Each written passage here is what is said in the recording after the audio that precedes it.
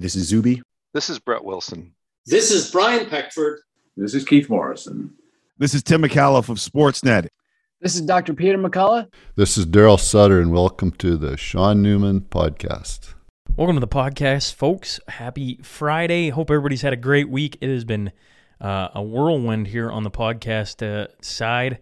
We got another great one on tap for you today. But before we get there, let's get to today's episode sponsors. Upstream Data. Yes, Mr. Stephen Barber. If you go back to episode 163, you can hear all about Upstream Data, Bitcoin, and what they're doing here in the oil field. Well, since 2017, they've been pioneering a creative solution for vented and flared natural gas at upstream oil and gas facilities, a problem that has persisted the oil and gas industry since, well, pretty much the very beginning. And their solution to pair modular Bitcoin mining and data centers to natural gas engines together, waste energy is converted into useful work and then, of course, monetized. And their data centers do not need the cost of utilities such as pipelines or power lines. They stay off the grid. Like I say, go back to episode 163, hear all about what his thoughts are and what their company was doing, because it's super, super cool. Or go to upstreamdata.com and you can certainly see and read all about what they do. RecTech, for over 20 years, RecTech Power Products have committed to excellence in the power sports industry. They offer a full lineup of including Can-Am, Ski-Doo, Sea-Doo, Spider, Mercury, Evinrude, Mahindra Roxor. And with summer quickly approaching, their parts department can hook you up with any upgrades or odds and ends that you may and inevitably will need. They're open Monday through Saturday, and for further details, you can visit them at rectechpowerproducts.com or give them the call 780-870-5464. HSI Group, they are the local oil field burners and combustion experts that can help make sure you have a compliant system working for you. The team also offers security, surveillance, and automation products for residential, commercial, livestock, and agricultural applications. They use technology to give you peace of mind so you can focus on the things that truly matter. Just stop in today, 3902 52nd Street, or give Brody or Kim a call at 306-825-6310. Gartner Management is a Lloydminster-based company specializing in all types of rental properties to help meet your needs, and that goes anywhere from a little office such as myself, or if you got multiple employees, Wade can hook you up. Just give them a call, 780-808-5025. Now let's get on to that Ram Truck Rundown, brought to you by Auto Clearing Jeep and Ram, the Prairie's trusted source for Chrysler, Dodge, Jeep, Ram, Fiat, and all things automotive for over 110 years.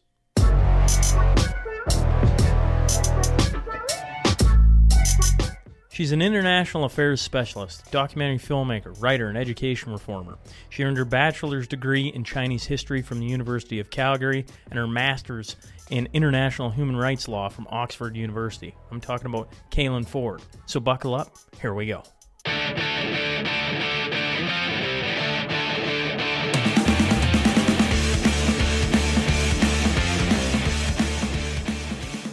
Welcome to the Sean Newman Podcast. Today, oh man, I'm going to start again. This is how it's going to go, I guess. Welcome. Yeah. Who knows? Maybe I'll just start it. Court, by the way. So like, I'm like, this is why I was running late, because I have like an endless legal battle with the individual who has sort of orchestrated this whole campaign against me. So like numerous like restraining orders, contempt applications, and it's endless. So I closed the Zoom on that and opened up yours. So if it takes me a minute to decompress, that's why. Well, I'm just going to start right there. I can't seem to garble it out today. So we'll just start there. It's the first time Sean's ever screwed up his own name, but hey, what are you going to do? Welcome to the podcast, Kaylan Ford. First off, thanks for hopping on. Well, thank you very much for having me.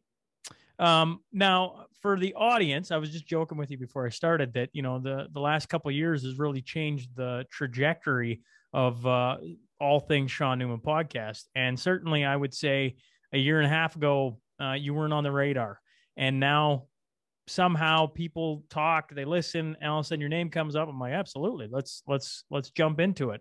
So for the audience member who doesn't know who Kaylan Ford is, maybe we could start with a little bit about yourself. What would you like to know, Sean? Well, actually, I guess I think you got a pretty interesting little background. So I guess maybe just some of the things that interest you, some of your travels, for just a brief start. How is that? All right. Here's one I guess, one way to approach it that I think is relevant. So I'm originally from Calgary, grew up here, and in my mid-teens, between sort of spending time hitchhiking around Western Canada and sleeping in train stations, and I developed a deep fascination with the problem of political and philosophical evil, especially as it manifested in totalitarian regimes of the 20th century. And became very interested in the question of how do we avoid this? How do we avoid unwittingly participating in it ourselves and inoculate ourselves against sort of ideological fads that would otherwise corrupt us? I sort of, that interest or passion became even more relevant to me probably about 20 years ago now. I started doing a Buddhist meditation practice called Falun Dafa, whose adherents in China are brutally persecuted by the Chinese Communist Party, imprisoned by the hundreds of thousands, tortured, killed for their beliefs, sometimes by vivisection. And so I became very involved with... Sometimes by vivisection? I'm sorry, what on earth is that? Oh, China has a lucrative trade in human organs. So China is either the number one or the number two in the world in terms of the number of organ transplantations that they perform. And they do that without any organized system of voluntary donation. And they do it on demand. For many, many years, you could go on the websites of Chinese hospitals and they would advertise $30,000 for a kidney, $60,000 for a liver. We would get it to you in 2 weeks. Now, the only way that you're giving people organs, vital organs, in 2 weeks or on demand or scheduling heart transplants ahead of time is if you have a captive population that is being killed so that their organs can be harvested on demand. And the biggest captive population in China from about 1999 till probably around 2016 was people who practiced Falun Dafa or Falun Gong. Since 2017, 2016, that would have been overtaken by Muslim Uyghurs, who are also targeted for this kind of procedure. So there was a very, very lucrative trade in human organs that involved collaboration between the Chinese military, the military police, and the medical establishment, where they were essentially harvesting organs and selling them. And actually, there was a great paper just published by a friend of mine about 2 weeks ago in the American, I think, Journal of Transplantations, the biggest transplantation journal in the world, showing that in many cases, the organ removal is the method of killing. So in the old days, when China first started doing organ transplants, the model is you sort of shoot people in a killing field and maybe have mobile medical vans that are harvesting the organs and then getting them as quickly as possible to a hospital. But the problem is that organs deteriorate very quickly once harvested. If you shoot someone by firing squad, there's a high risk that the organs won't be usable.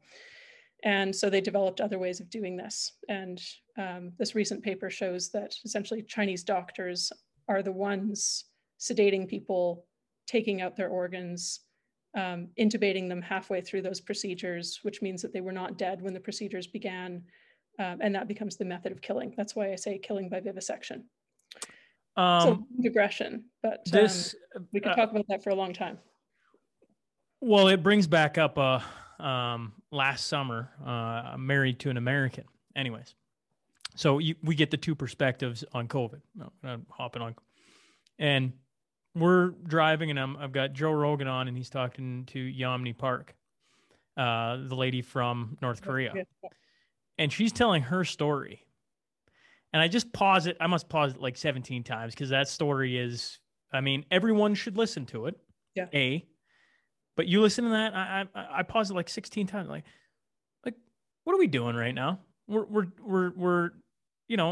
protecting, you go through all the statistics of COVID and everything we just did to our population and what we're worrying about in society. And then I listen to Yeonmi Park. I listen to just what you said, and I go, what the fuck are we doing? Yeah, it's a good point. Everything that I intended to talk about today is by comparison unfathomably trivial next to. But that's the society we're living in right now, Kaylin, is exactly the things that we signed on to talk about. But when you talk like that, I'm going, man, some days I wonder, we get so preoccupied with such trivial things. Yeah, the sense of proportion is sort of missing, isn't it? I think so. We talk about a time and age for North America and the world for that matter was World War II, right? Hitler and what he did to the Jews and everything else. And yet, in today's day and age, atrocities that are similar to that are happening, and they kind of go, you're not allowed to talk about it. You're not allowed to. And I mean, that in itself is, I don't have a word for it. I don't know what word to use for that. Well, but this is what I was referring to is, when you look at who was participating in or assenting to the rise of National Socialism or communism in the Soviet Union or China or North Korea, or who was participating in mass atrocities in any other historical context. And you ask yourself, there's sort of that thought experiment. It's like, if you had been living in the antebellum South, would you have been an abolitionist? Would you have opposed slavery, right? If you were living in 1930s Germany, right? Or 1940s Germany, what would you have been doing? Well, we can safely say that over the last 2 years, for what was the end total? 90%, 87%, 87%, definitely. I mean, you think you know the answer until you have to live through the answer. And Exactly. That isn't very fun. And I'll just leave it there. What we did to each other over the last 2 years is borderline insane. Yes. Yeah. So that's the thing. Everyone likes to think in retrospect. It's easy to look back because moral judgment has already been passed. And it's easy to say, of course, I would be on the right side. I would have been an abolitionist. But chances are you wouldn't be. And because most people weren't, because it was an unpopular position and a difficult position. And I think because people often don't realize when they're living through sort of world historic events. So this is why I would often ask myself, how do you avoid becoming unwittingly either an active participant or at least an accomplice in acts of evil? And how do you learn to recognize them? And what are the sort of heuristics or the rules by which you can try to live to make sure that you don't become that way? And did you solve that question? That is like, well, yeah. I mean, I've came up with a few. I think I wrote some of these down once. I can pull them up. Yeah, there's an essay that I published about 2 years ago where I sort of concluded with a set of little exhortations to myself that I had noted at some point. One is a sort of essentially to stay humble, because anyone who espousing unflinching moral certainty is almost certainly wrong. And that's not because there's no moral truths. There are moral truths, but human knowledge is necessarily infinite. Our ignorance is infinite. Our knowledge is necessarily finite, right? So we should maintain a disposition of humility and always be willing to consider something that we don't understand something. And the next is just to stand on truth. And that's easier said than done, because it requires, on the one hand, a sort of capacity for moral and intellectual discernment. And then on the other, the courage to give expression to your thoughts, even when it's difficult and unpopular and it involves sort of standing against the current.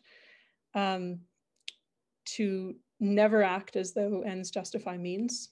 Right? So a lot of evil is perpetrated by people who believe that, if only we can liquidate this portion of the population that stands in our way, the ends justify the means. Sort of earthly utopia. Yeah. But your means become the end. And so how you do things is if you lose your soul along the journey, along the way, yeah, the end destination doesn't matter. Yes. There's one of my favorite Confucian aphorisms. It goes something like, poverty and baseness is what all men despise, but if they can't be avoided by following the way, the Tao, they should not be avoided. Right. So this idea that you just follow the Tao and trust that if you're standing in what is right and courageous and good and just and charitable and kind, then, well, that's enough, right? And sometimes all you can do is stand in that. You can't actually affect change. So that would be one, to honor the inherent dignity and worth of all people. And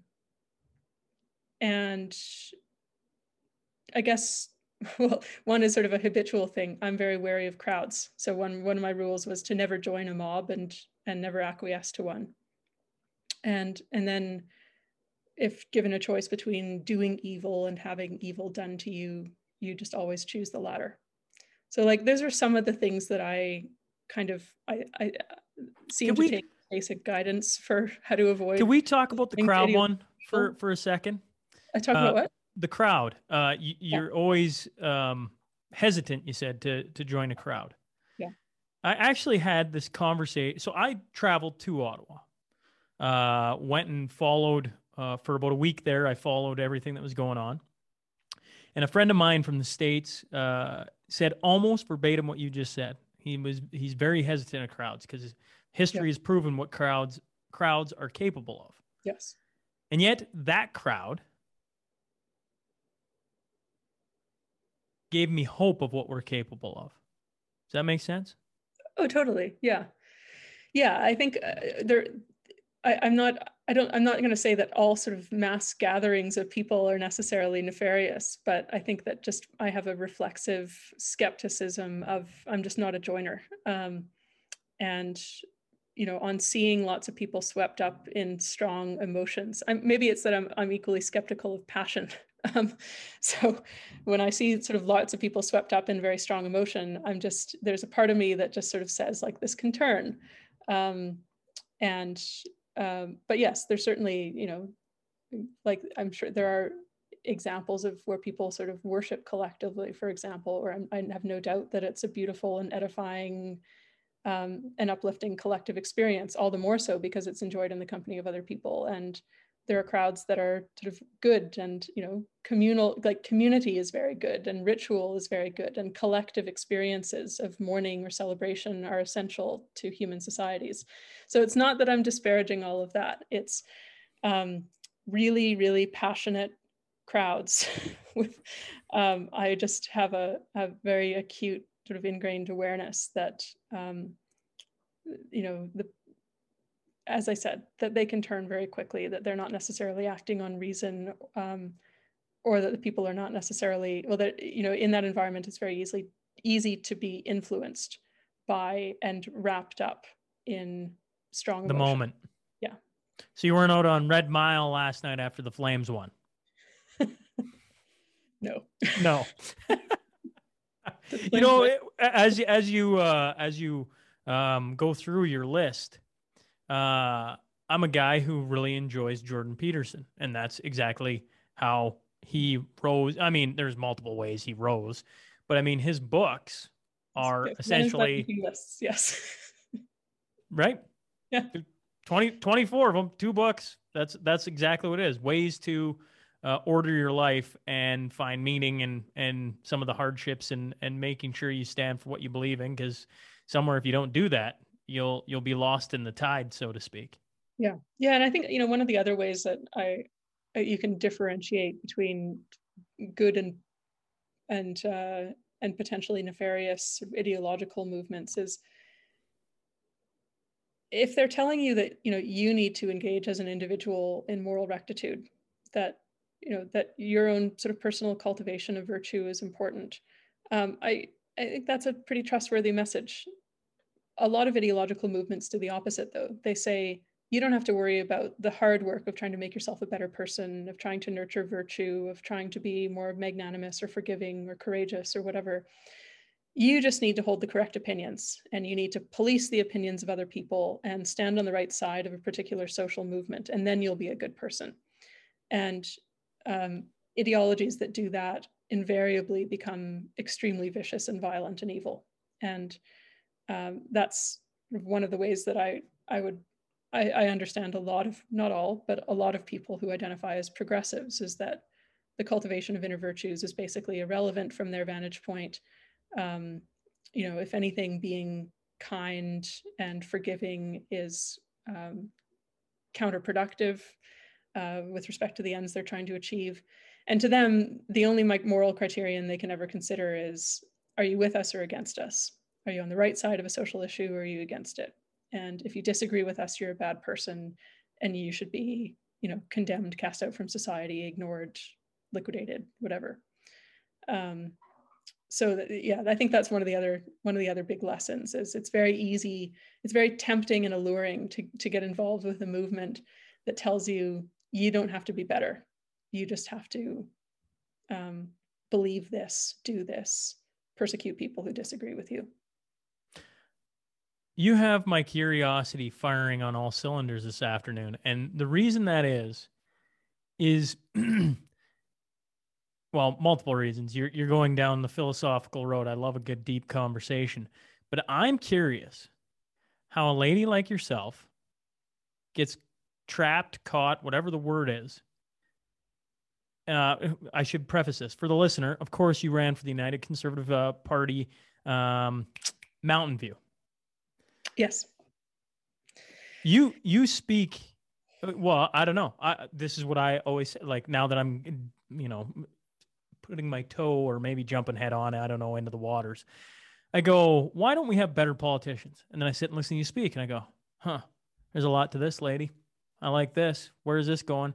But how on earth did it all, like, you get ostracized from society for a conversation you had on Facebook Messenger? And for the life of me, I can't reconcile those two. So I'm curious, how does that come to be?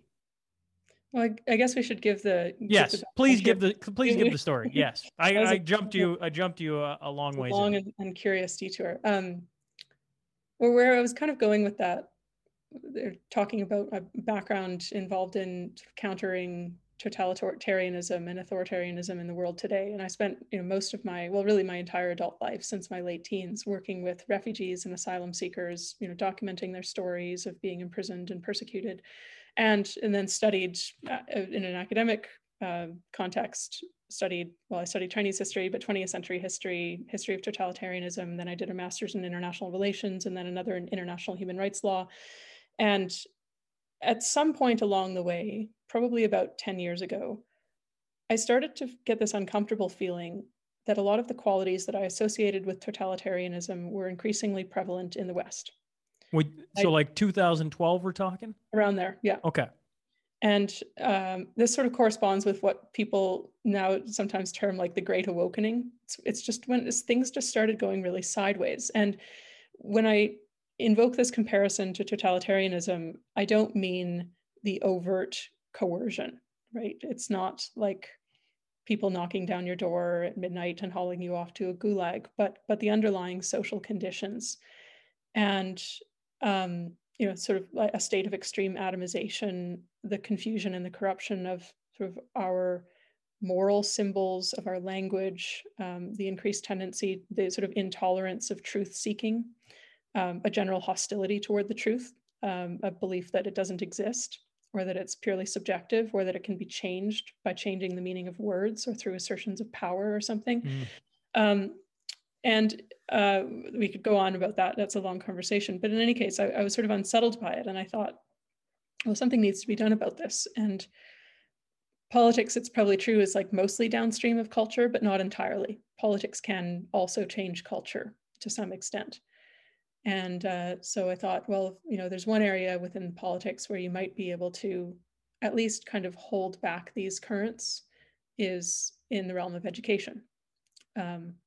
If students acquire a greater sense of, like, a greater capacity for intellectual discernment, for moral discernment, if they learn to stand on truth, if they understand the difference between a good and bad form of argument, right? You can improve these things. And so anyway, this led me to make the decision to run for political office. And so in the 2019 provincial election, I was a candidate for the United Conservative Party in a constituency that normally votes kind of liberal, sort of like a left liberal constituency. But it was going very well. Like, I was campaigning for 8 months. I'd raised huge amount of money, had like an incredible team of volunteers, really dedicated donors. And we were on track to win according to our internal polling. But a month before the election, this organization called Press Progress, which is sort of like, I describe them as effectively like the opposition research mill for the NDP. They published an article. It was the 5th article they had published about me.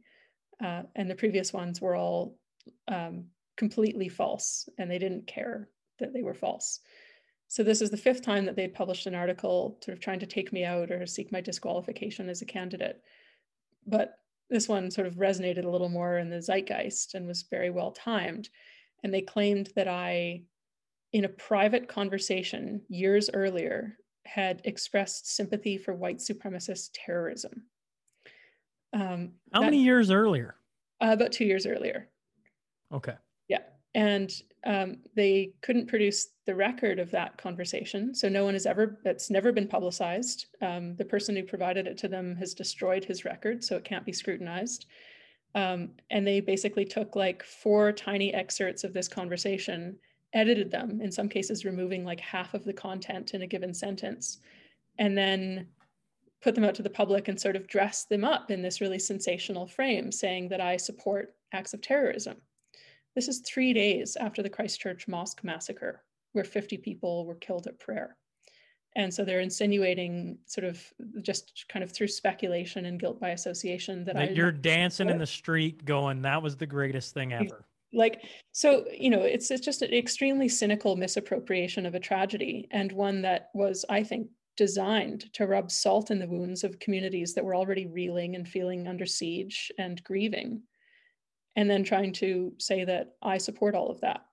And, you know, I couldn't respond because, like, if someone says you said something in a private conversation years before, you're like, well, I mean, it doesn't sound like something I would say, but, you know, I can't prove a negative. Like, I don't have these records. You're not showing me these records. So there was no effective way I could defend myself. And within an hour, the NDP is calling for me to be removed from the ballot. And then sort of the media storm hits, and I was forced to resign my candidacy.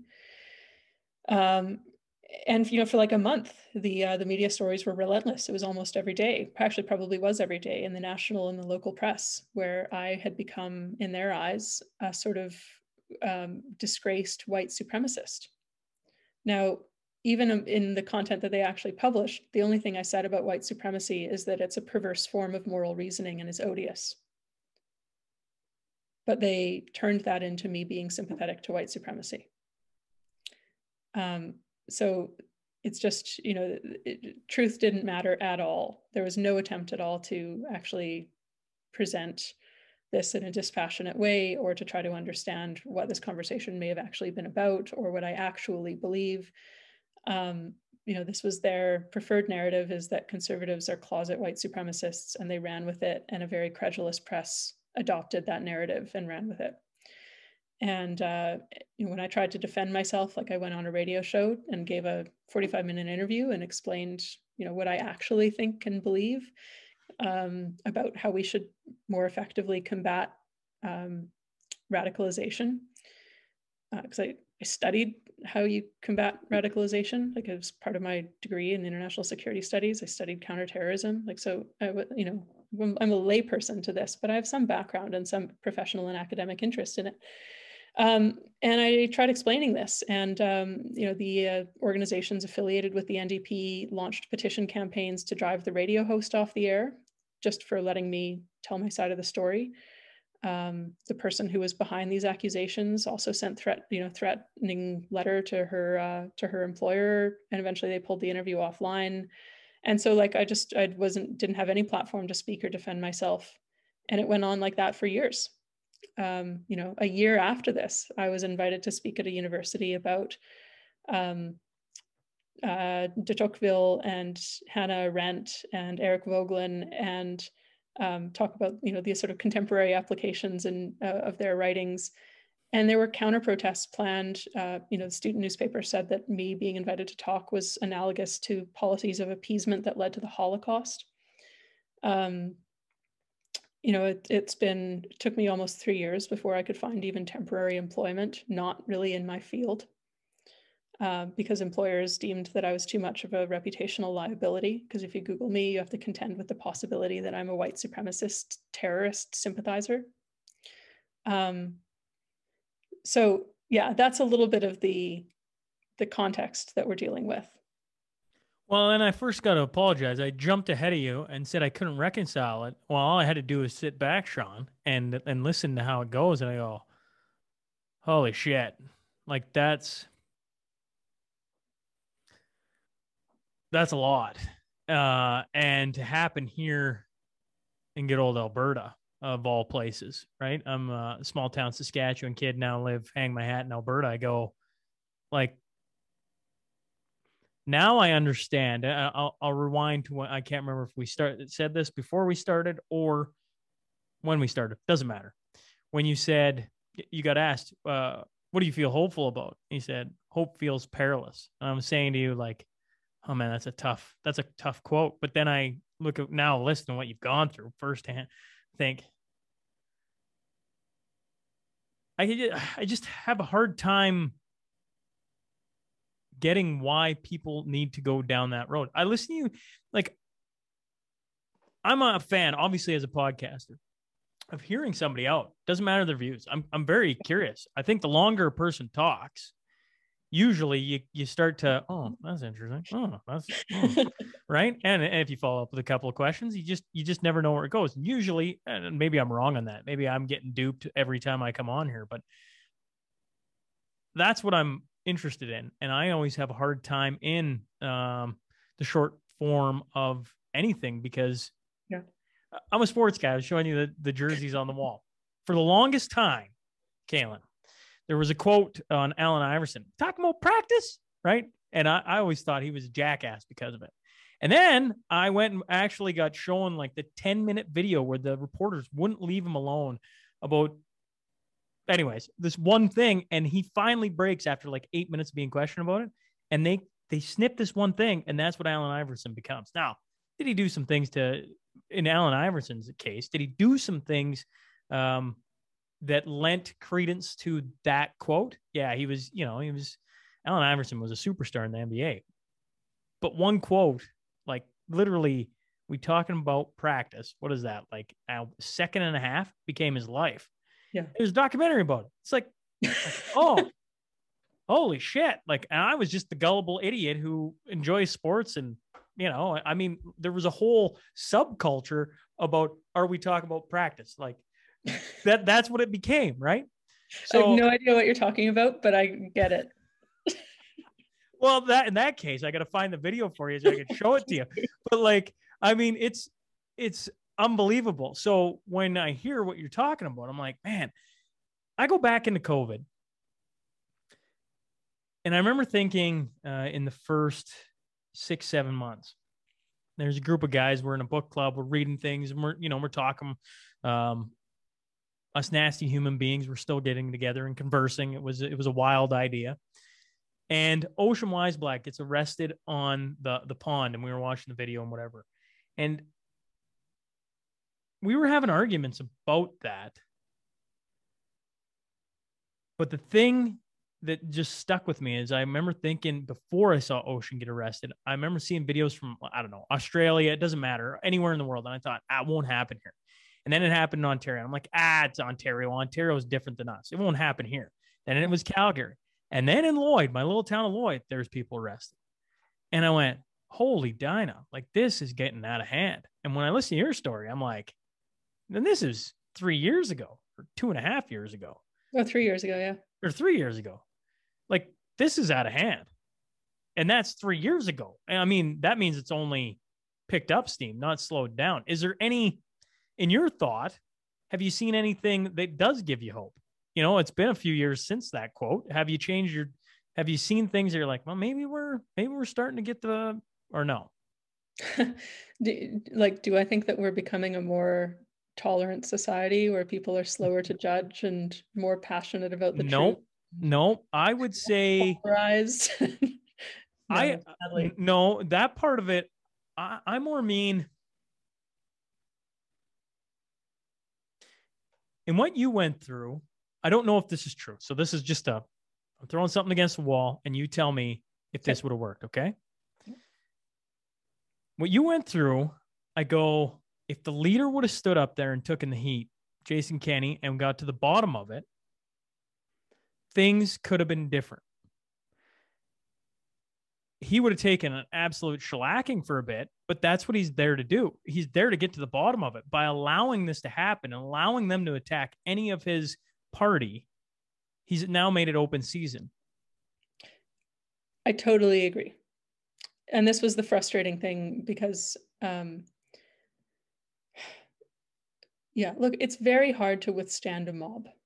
If a mob comes to your door and is demanding a head, even if you know that the person whose head they're demanding is innocent, it takes a certain kind of character to be able to stand up to that. It takes Wyatt Earp with a big gun.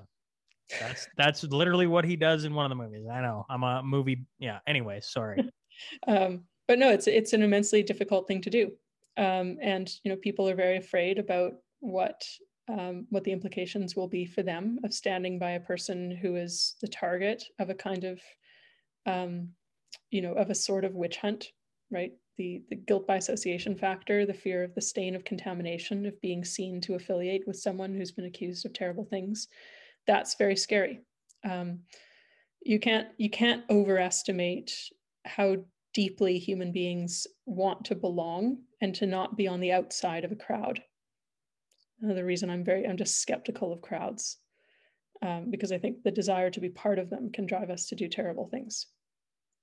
So, I recognize that it was very hard when the party was presented with, they're getting calls from the media saying you have a candidate who is allegedly supportive of white supremacist terrorism 3 days after this terrible incident in New Zealand. These allegations are being made. This is on the eve of the writs being dropped for the election. So this less than 29 days before the election, when it's critical time for political parties to have their messaging on point. And, every day that you lose the news cycle to this story, you've failed to get your own messages across. So, it was a difficult time. They were under a lot of pressure, and they made a decision based on pure political expediency, not any kind of sound moral principle. Because if you think about this from a moral perspective, you'd say, well, no, I don't believe that this person thinks what you're accusing them of thinking. And you need to give them an opportunity to tell their story and to clarify this and to assuage the concerns and the hurt of people who've been misled. The moral principle is to say that actually, no, like a person's actual qualities, what they actually believe, how they treat other human beings, that's more relevant than some accusation about what they may or may not have said in one sentence in a private conversation that you've misunderstood. But political parties have a tendency to privilege expediency over principle. So they didn't do that. And you're right that absolutely by capitulating, they then send the signal that they are vulnerable to this kind of intimidation, and they invite more of it. And they did invite more of it. And another thing that happens is people such as yourself look at what happened to you and go, well, I ain't getting caught up in that, because, they're going to come out like, if I'm going to, if this is the proposition, if you just say to someone who's considering running for office, look, the media is going to consider it fair game if someone comes to us, someone with a dubious credibility, and claims that you said something in a private conversation, we're going to consider that fair game. And it doesn't matter when it happened. It doesn't matter what the circumstances are. It doesn't matter what you may have actually meant. We will destroy your life over it, and you will be unemployable, and you won't be able to pay your mortgage or support your kids. I don't think anyone's going to want to take up that. Like, it's not really an appealing proposition. And yet, what happens if we don't, as a group of people, what happens when we don't get involved? Don't try and get in politics. Don't try and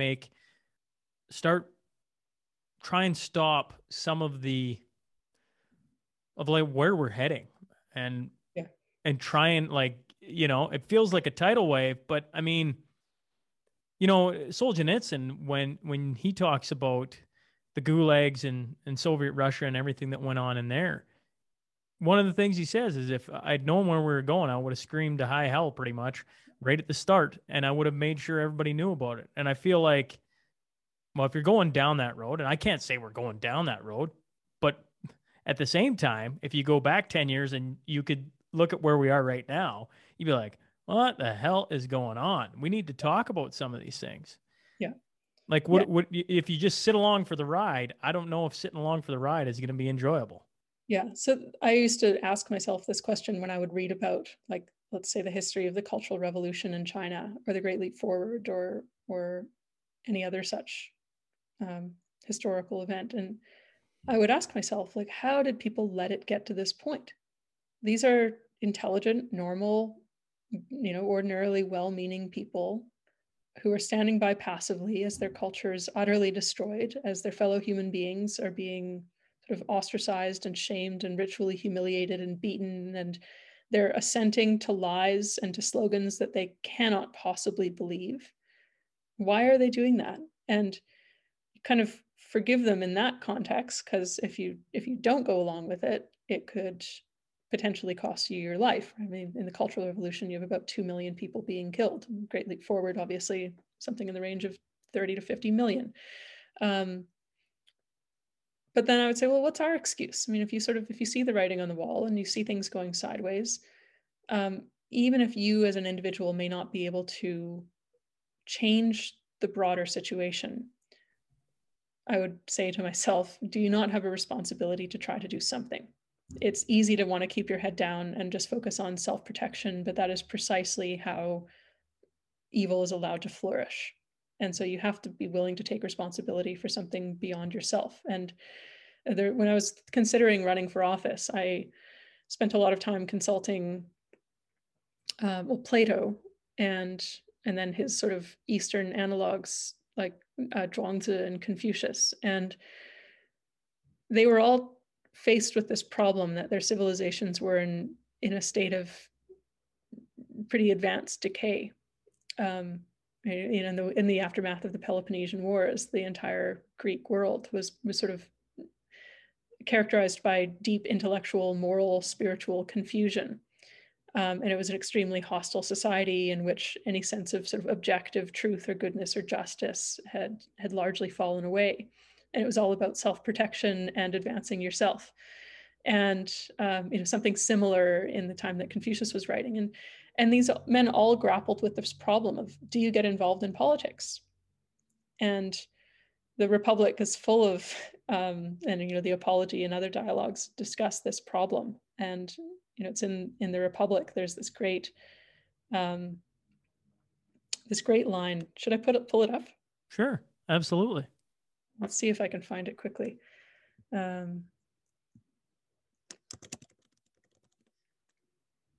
Okay. So then, Adeimantus, I said, the worthy disciples of philosophy will be but a small remnant. Those who belong to this small class have tasted how sweet and blessed a possession philosophy is, and have also seen enough of the madness of the multitude. They know that no politician is honest, nor is there any champion of justice at whose side they may fight and be saved. Such a one may be compared to a man who has fallen among wild beasts. He will not join in the wickedness of his fellows, but neither is he able singly to resist all their fierce natures. And therefore, seeing that he would be of no use to the state or to his friends, and reflecting that he would have to throw away his life without doing any good, either for himself or others, he holds his peace and goes his own way. He is like one who, in the storm of dust and sleet, which the driving wind hurries along, retires under the shelter of a wall, and seeing the rest of mankind full of wickedness, he is content if only he can live his own life and be pure from evil or unrighteousness, and depart in peace and goodwill with bright hopes.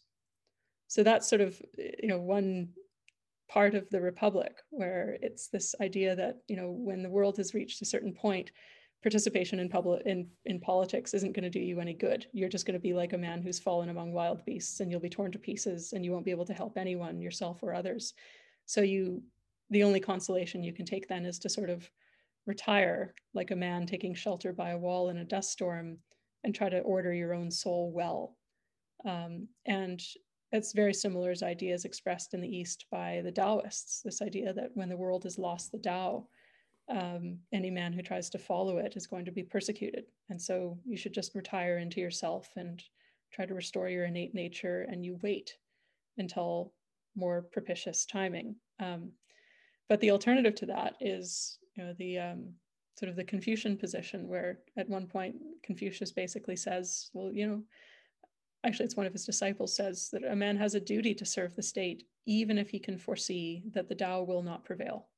So even if it's all going to hell, you still have a basic duty to try to do your part, and to stand on the side of what's right. And I think in that dilemma there actually are a lot of right answers. At the time when I decided to run for office, I sort of fell on the side of, well, I should try to do my part and see what happens and see if there's a path there that can be walked.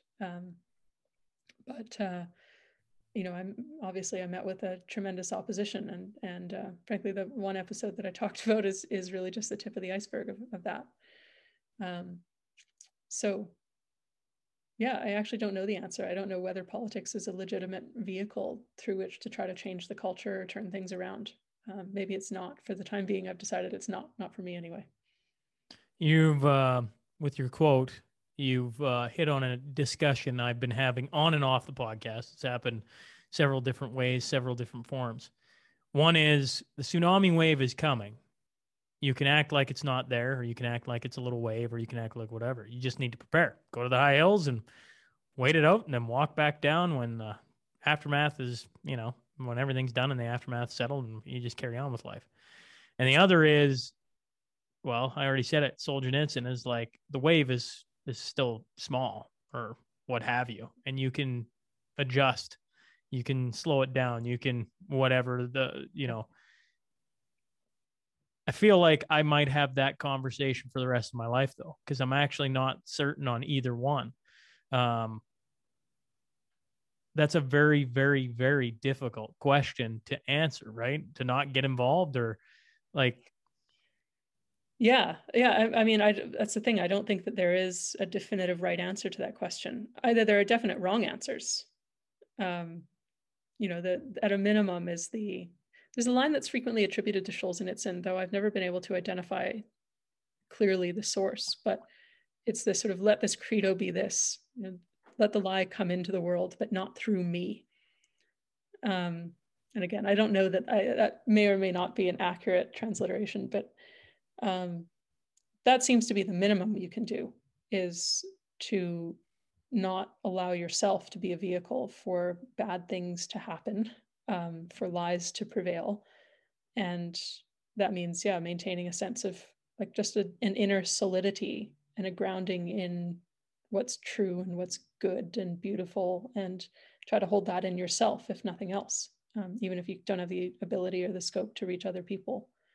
But with that said, I guess I'm not the kind of person who's contented with being a hermit either. I think that I'm sort of driven to action as well. So it's hard to reconcile that. Being denied a sort of sphere of action is hard for me. So what have you been doing over the past, 3 years since this all fell apart? Like since they, it's weird. This is how little, I guess, I follow things, right? Is like, I was living here.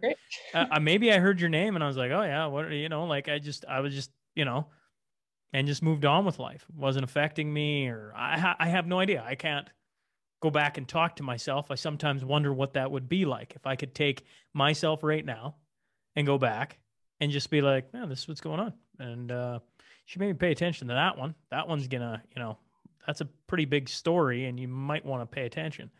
But, maybe for the better or worse, we don't get that ability. Yeah. So except for listening to the podcast now that I have, 200 some change episodes, like I can go back and listen to myself prior to certain information and how it starts to change one's perspective, which is entertaining and uncomfortable all at the same time. Yeah. After going through this experience, having pretty much everything thrown at you. And I mean, I tried finding this morning, what I wanted to really find was the jackass on whatever show who just hammered you. I was just like, I just want to hear what they were trying to say about you. I didn't do myself justice, but I didn't go deep into the YouTube verse, and I'm sure it's sitting there somewhere. But I read some articles, like opinion pieces, and there's some nasty stuff in there. Oh, yeah, it is incredibly. I mean, this is the thing. If you're targeted for accusations like this, I say truth doesn't really matter, because what matters is that you become a sort of symbol and then people use you. So they don't actually treat you like a human being anymore, a person who's sort of complex and has individuality, and you just become you become a symbol of a thing that is to be sort of ritually expurgated and purged from a community. And so they project onto you, basically. I mean, this is the classic scapegoating mechanism, right? The scapegoat is like, you project onto them, you literally write on them all of the sins of the community and cast it out from the community. And in so doing, you think that you're sort of cured of all of this moral pollution. Or in some cases, you use scapegoats when you're faced with a circumstance of microbial pollution and think that scapegoating people will solve your medical pathologies as well. But that's what it is you become a symbol onto which is projected everything that certain people think is wrong with the world, and then they ritually humiliate and abuse you. And that's a means for them of achieving catharsis and of achieving sort of in-group solidarity. So their sense of their belonging within a group is strengthened by identifying a target that they can unite around. So like, this is, but that's pretty cold comfort, being, saying like, oh, don't worry, it's not personal. They just see you as a symbol. It's like, well, it kind of sucks being the symbol they've decided to scapegoat. 100% on that. Guys like Joe Rogan, I mean, he's obviously giant, but he's been under attack now for I don't know how long. And another one that comes to mind is Dave Chappelle. Definitely goes to the paint, so to speak, right? Like, he goes to the hard areas. Yeah. And I'll go back to Joe. He's got so much content of him talking to different guests from all walks of life. Yeah. It's almost like, I'm not saying he's not cancelable, but I feel like he's pretty close, because you kind of everybody knows who Joe is. Like, he's got so much content. So I guess what I'm trying to get to is,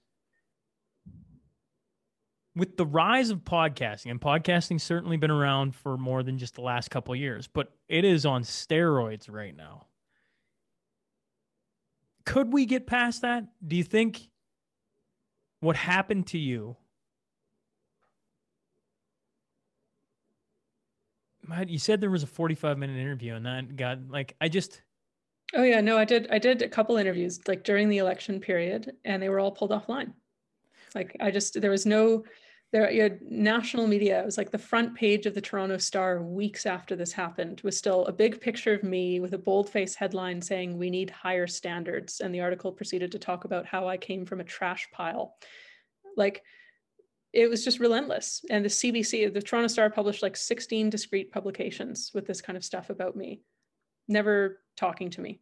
The CBC published headlines saying that I'd made white supremacist comments. Again, the comments about white supremacy were that it's odious and it's a perverse form of moral reasoning.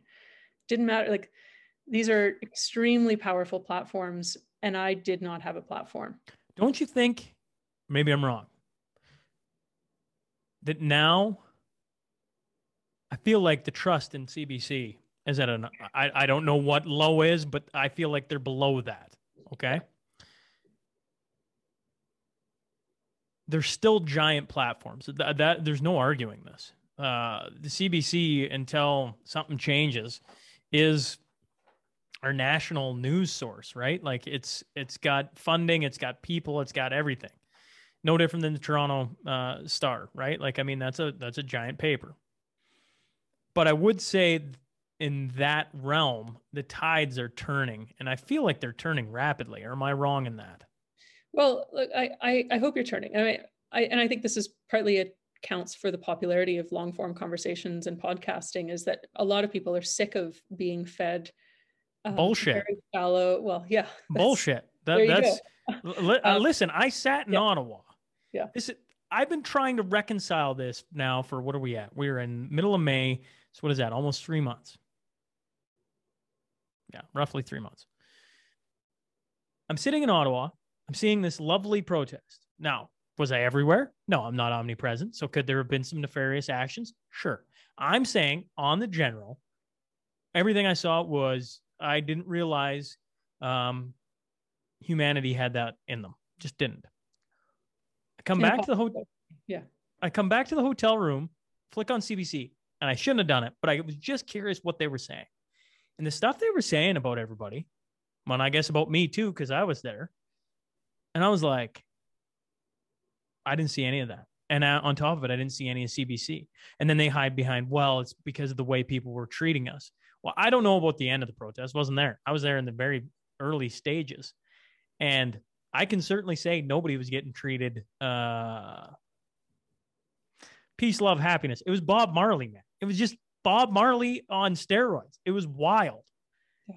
And then to go to our national media source and hear what they were saying, I was like, yeah. So no, there's nothing like nothing will destroy your faith in media institutions more than seeing them report on something involving you. Because it will just bear no resemblance to the reality that you know, and it's disorienting. That is a good word right there.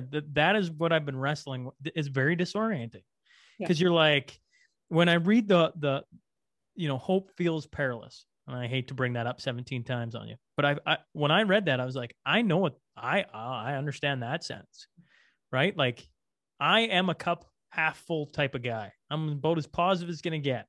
I'm going to try and look at the positive in everything, but disorientating is a great word.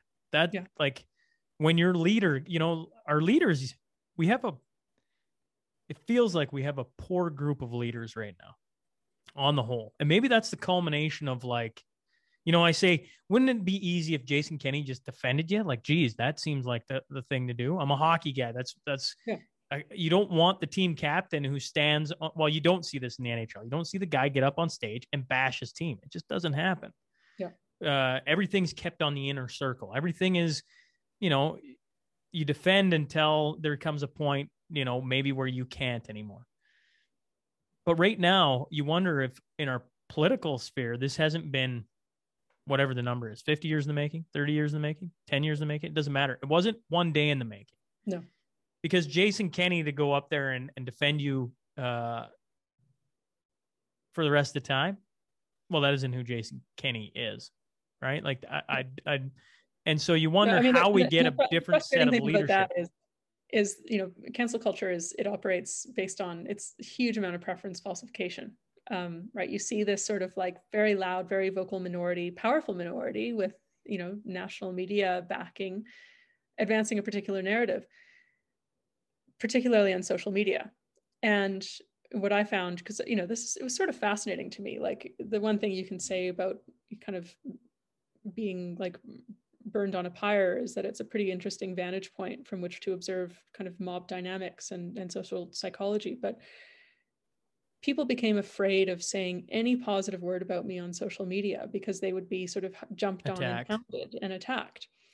And as a consequence, they learned very quickly that if you had any charitable, generous thoughts toward me, you should keep them to yourself. But the vast majority of people in the real world saw through this, and they said, like, this was a transparent hit job. It's so wrong. The party should have stood by you. I got hundreds of emails from constituents where I was running. Every single one of them was saying, you shouldn't resign. You should, tell me who to go after within the United Conservative Party for making you resign if that's what happened. And that was actually more representative of the actual feelings of the electorate. So on the one hand, sometimes I'm tempted to say, well, if we don't have good politicians, we have the politicians we deserve. But on the other hand, I actually think we deserve better. But in this case, it was the media and political operatives doing a run round of the democratic process.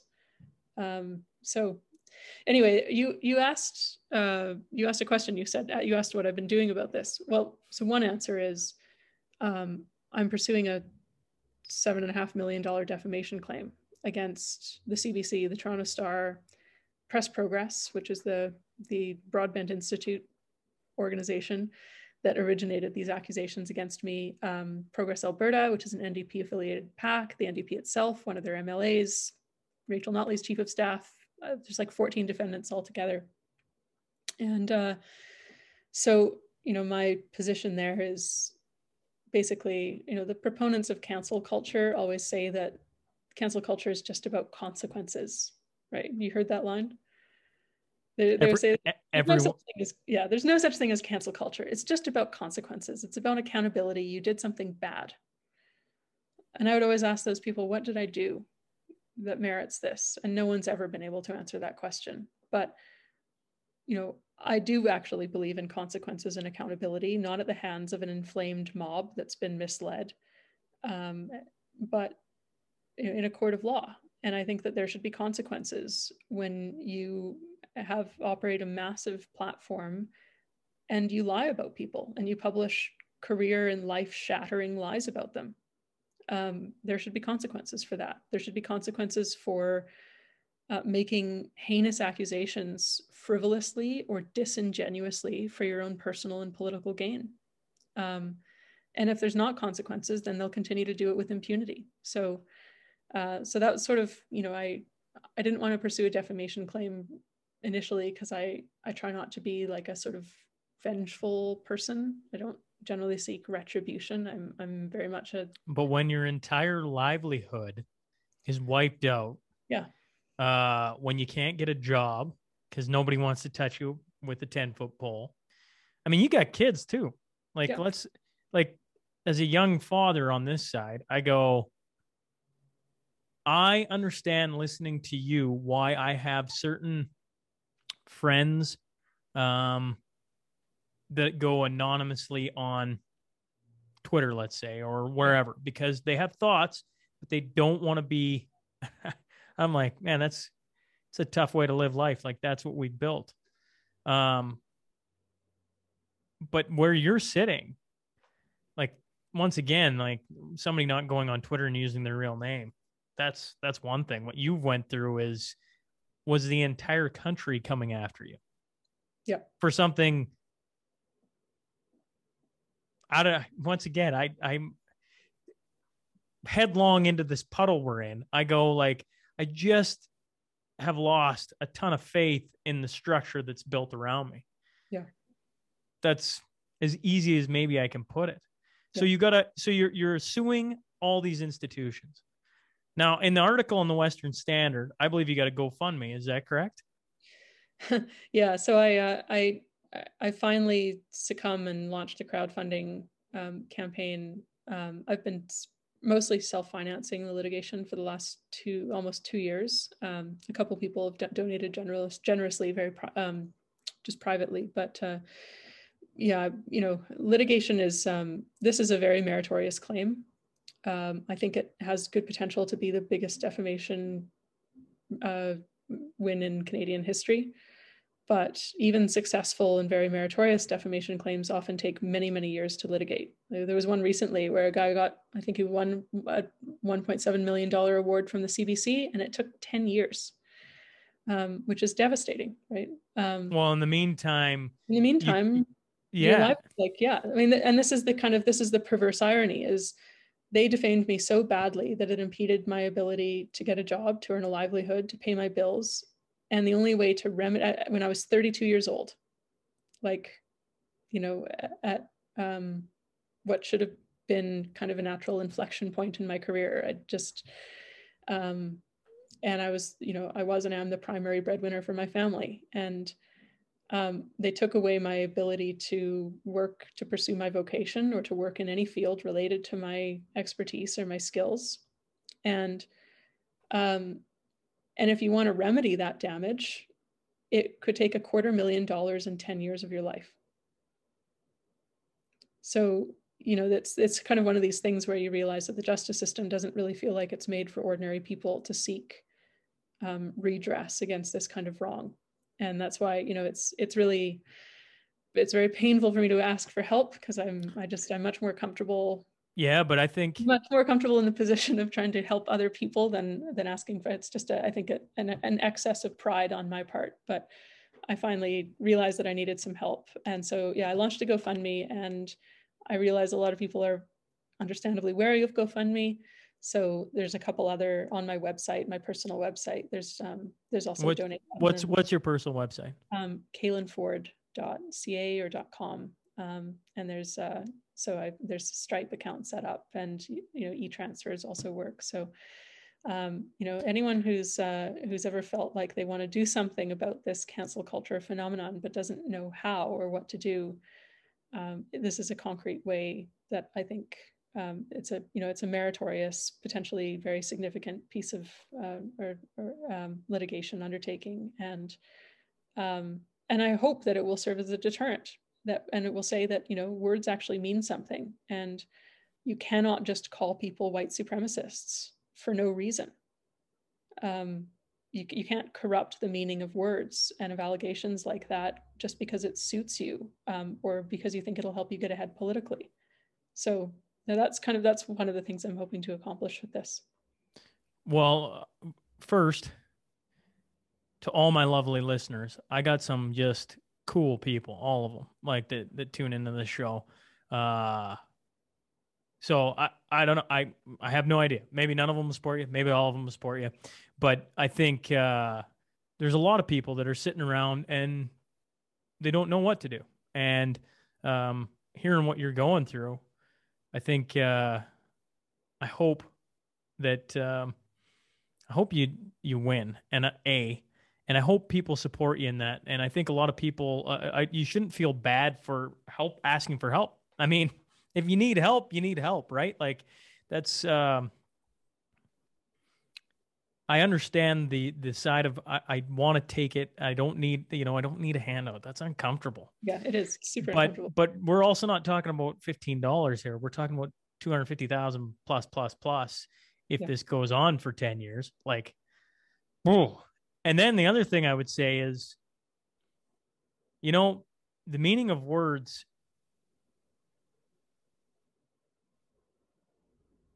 what's really tough about that is the guy leading our country right now keeps spouting off wild. You want to talk about having a platform. He's just not my leader. And to have him in our country doing what he's doing on a world stage, he's making a mockery of us, but sitting here in the country, I just don't get it. Like, I don't understand why people keep bringing that back in, because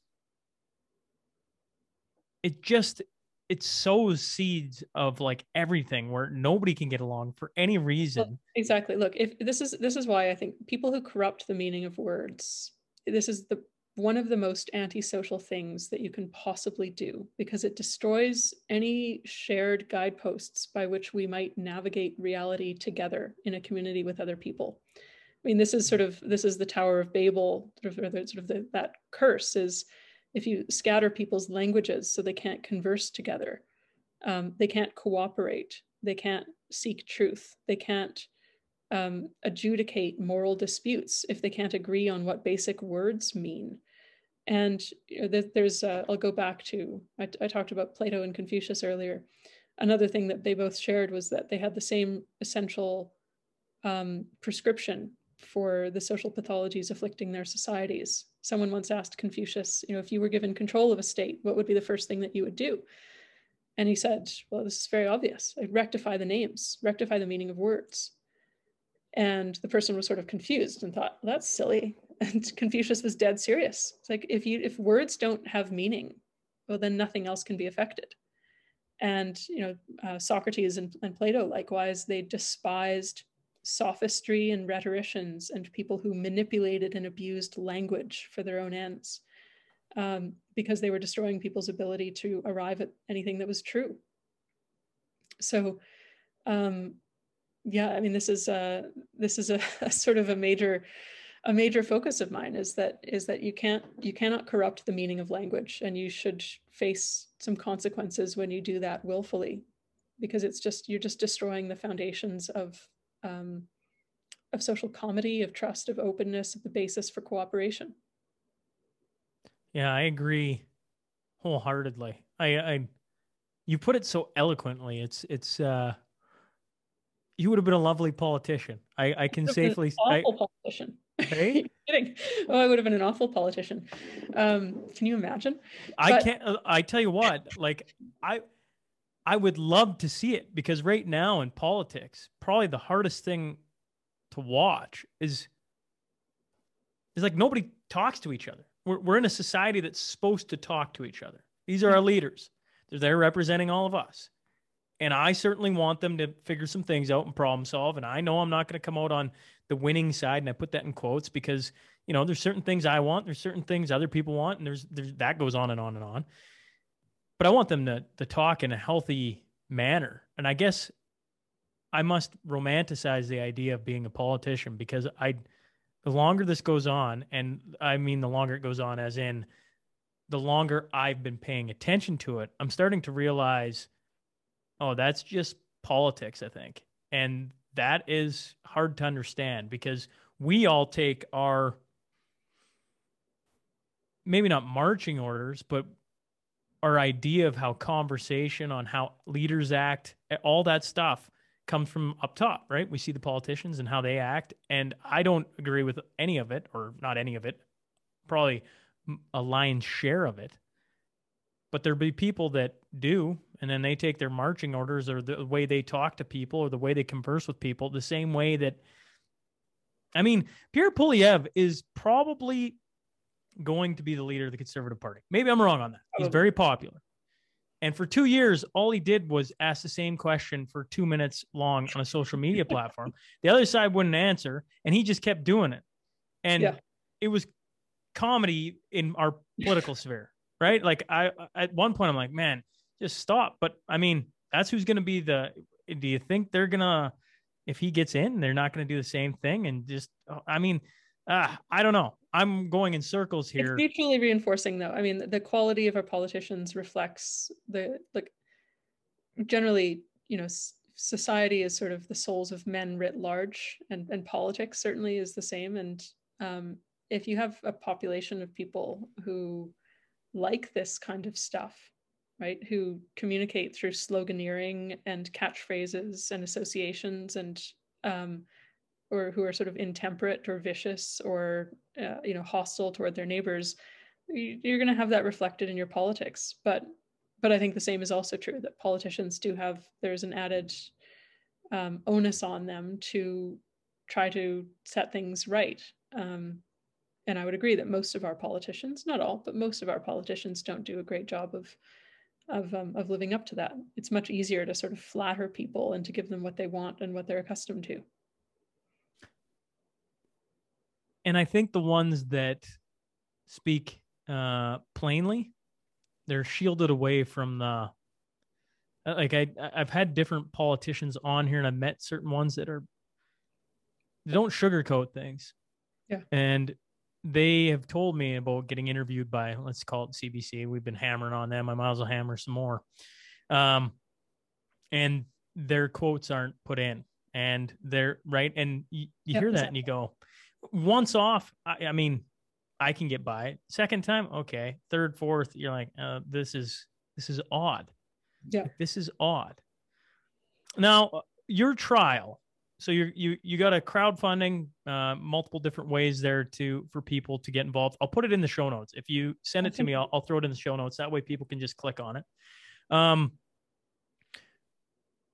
What does the trial look like? You said you were just in, are we talking you're in your third hearing? Are you on your 50th? Okay. So there's two big pieces of litigation that I've been involved in. One is this defamation claim against these 14 defendants who participated throughout my political candidacy in trying to get rid of you. Yeah, and trying to get rid of me. And so that's a huge claim. It will take a long time. If it can be funded adequately, that we'll be able to move it more expeditiously. So where we are now is we've basically gone through the first round of discovery interviews with, I think, 13 of the 14 defendants, which is pretty good. That's 25 full days of discovery. So, it's progress. And I'm not allowed, there's an implied undertaking rule that precludes me from sharing things that have been gleaned in discovery. But I will say that I'm more confident now than I was when I filed the case. Separately, there's a whole other backstory here, which I seldom get into because it's kind of sordid and crazy. But the one individual who was behind all of the false allegations against me for the entire year leading up to this, I had to file a restraining order against him And he's repeatedly been in violation of that restraining order. So that's been its own kind of nightmare. And he has legal training. He's not a lawyer, but he has legal training. So he knows how to just sort of endlessly work the legal system to delay and delay and delay. So that's what I was dealing with this morning. So after he makes the claims about you, then he keeps harassing you. So, all right. So I'll give you some backstory. Sure. So if you want some crazy, yeah, bring it on. So this is a guy, I met him at February 2017. I was at a Chinese New Year banquet, and I was introduced to a group of guys, and he was sort of standing on the periphery, and he became very intensely interested in me after he learned where I'd gone to school and that I was maybe considering running for office, and sort of started chatting me up, befriended me on Facebook, would start sending me articles, and kind of, he was like, acted like he would take me under his wing and show me how grassroots politics worked. He had run for office before for the Conservative Party and in the 2015 federal election. And so for about 6 months, I would say, we would have regular text conversations on a variety of political and social and philosophical topics. And I would often try to urge him to read some moral philosophy, because he was very smart, kind of glibly charismatic, but also acted in ways that struck me as deeply unethical. And so I'd try to get him to consider, maybe, you'll do better if you can try to be a better person. Eventually, he was kicked out of Ontario because he was discovered as doing all sorts of seedy things. He would run like pseudonymous Twitter accounts to spread rumors about Conservative candidates, a lot of sexual innuendo about female candidates, claiming that there was sort of corruption in the party. He'd send anonymous emails attacking young women in the party, sort of defaming their character, and he would do this through sort of proxy accounts. But he was found out and told, you're not welcome in the party in Ontario, go away.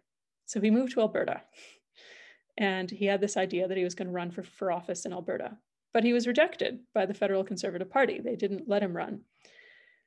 Meanwhile, I was invited to run for the United Conservative Party by Jason Kenney.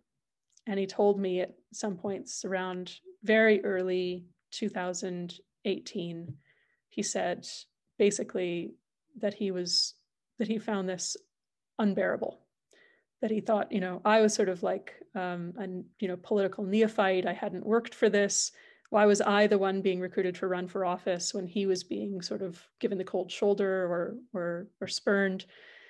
And that's when things started getting really weird. And the first thing that happened was he started a rumor. This is early 2018. I haven't yet announced that I'm running anywhere, but I'm sort of starting to feel it out and think about getting involved. I was like 7 months pregnant too, so I'm thinking about running for office. And he starts a rumor saying that I made false accusations of sexual harassment against another political candidate.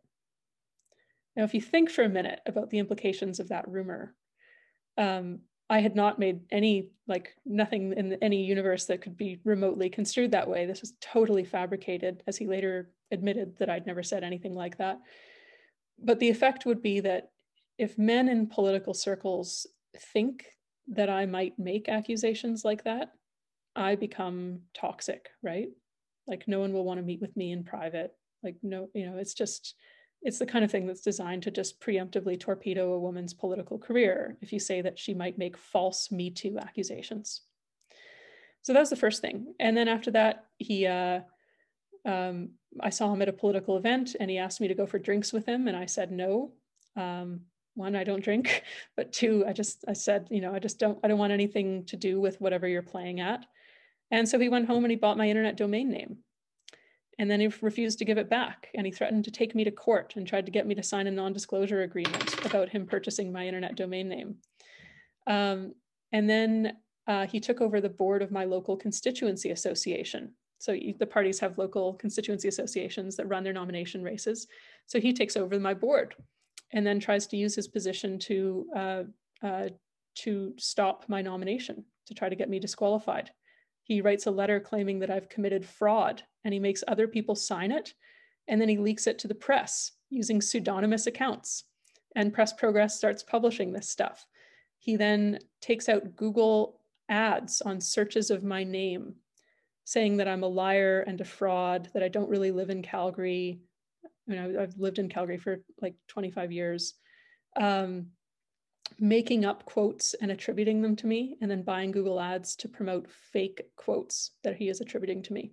He basically abuses United Conservative Party membership lists, sends, again, pseudonymous emails using fake accounts to about 1,400 of my electors, again, making up quotes and falsely attributing them to me, making up false statements about my personal history. He's eventually expelled from the United Conservative Party and taken off the board. But he keeps at it. He then files a false police report claiming that I assaulted him. He later, when we questioned him later about this, he said that he was sitting in a cafe in my neighborhood, and I walked in and I tapped him on the back and said that I would be pursuing a defamation claim. And he filed a police report saying that I had assaulted him.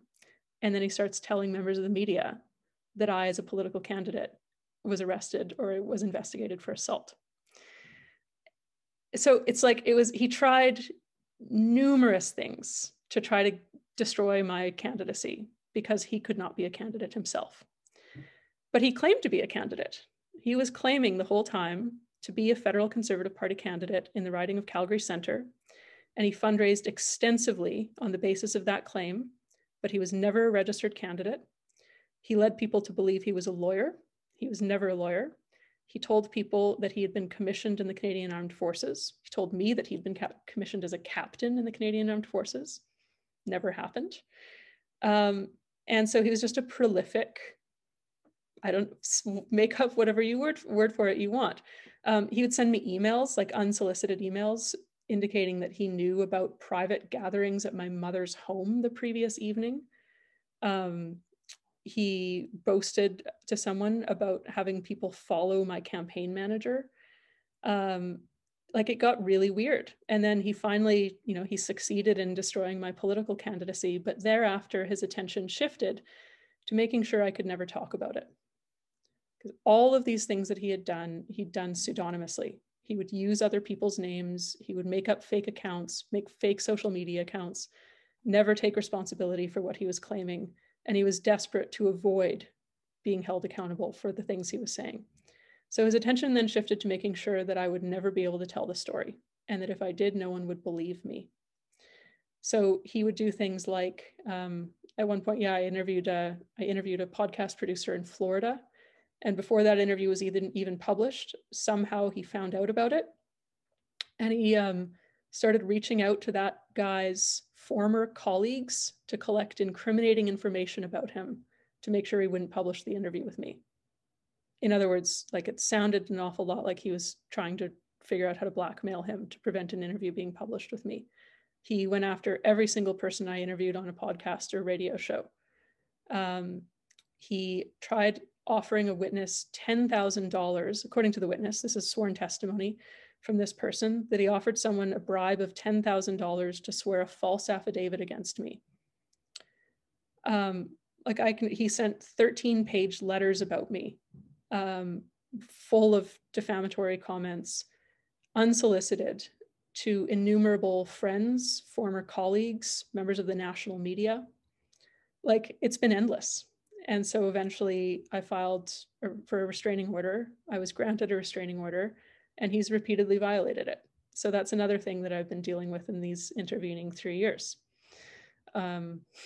So that's the kind of person who is rewarded in our current political climate.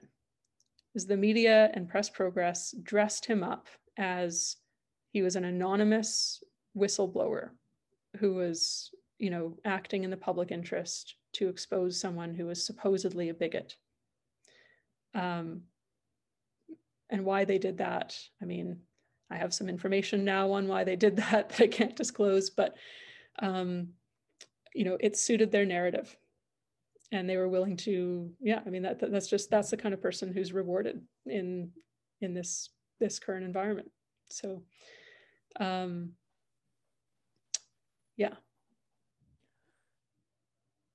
That's a whole lot of That right there I mean, is.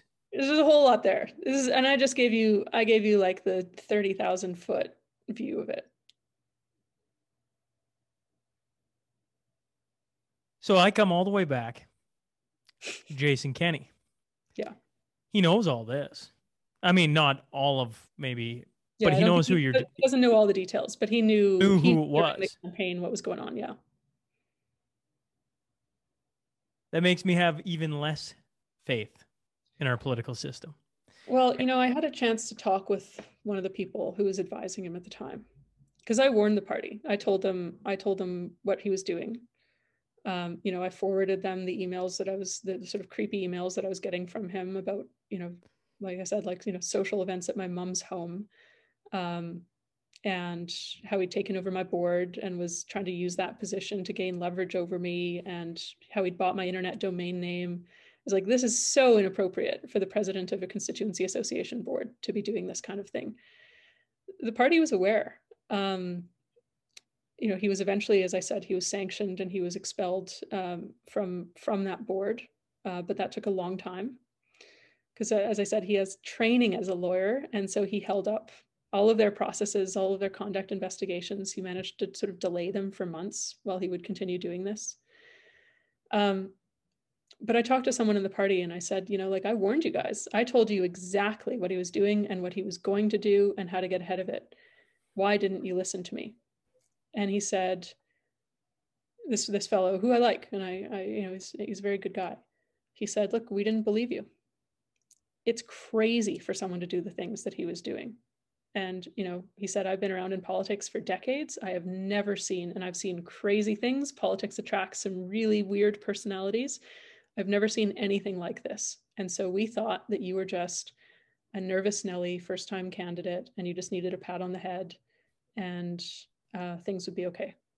So they thought it was too outside of the realm of possibility that they unless you have matured immensely in 3 years, which I'm sure this process has made you, I don't mean grow up, but you know what I mean? It's given you a different perspective than most have.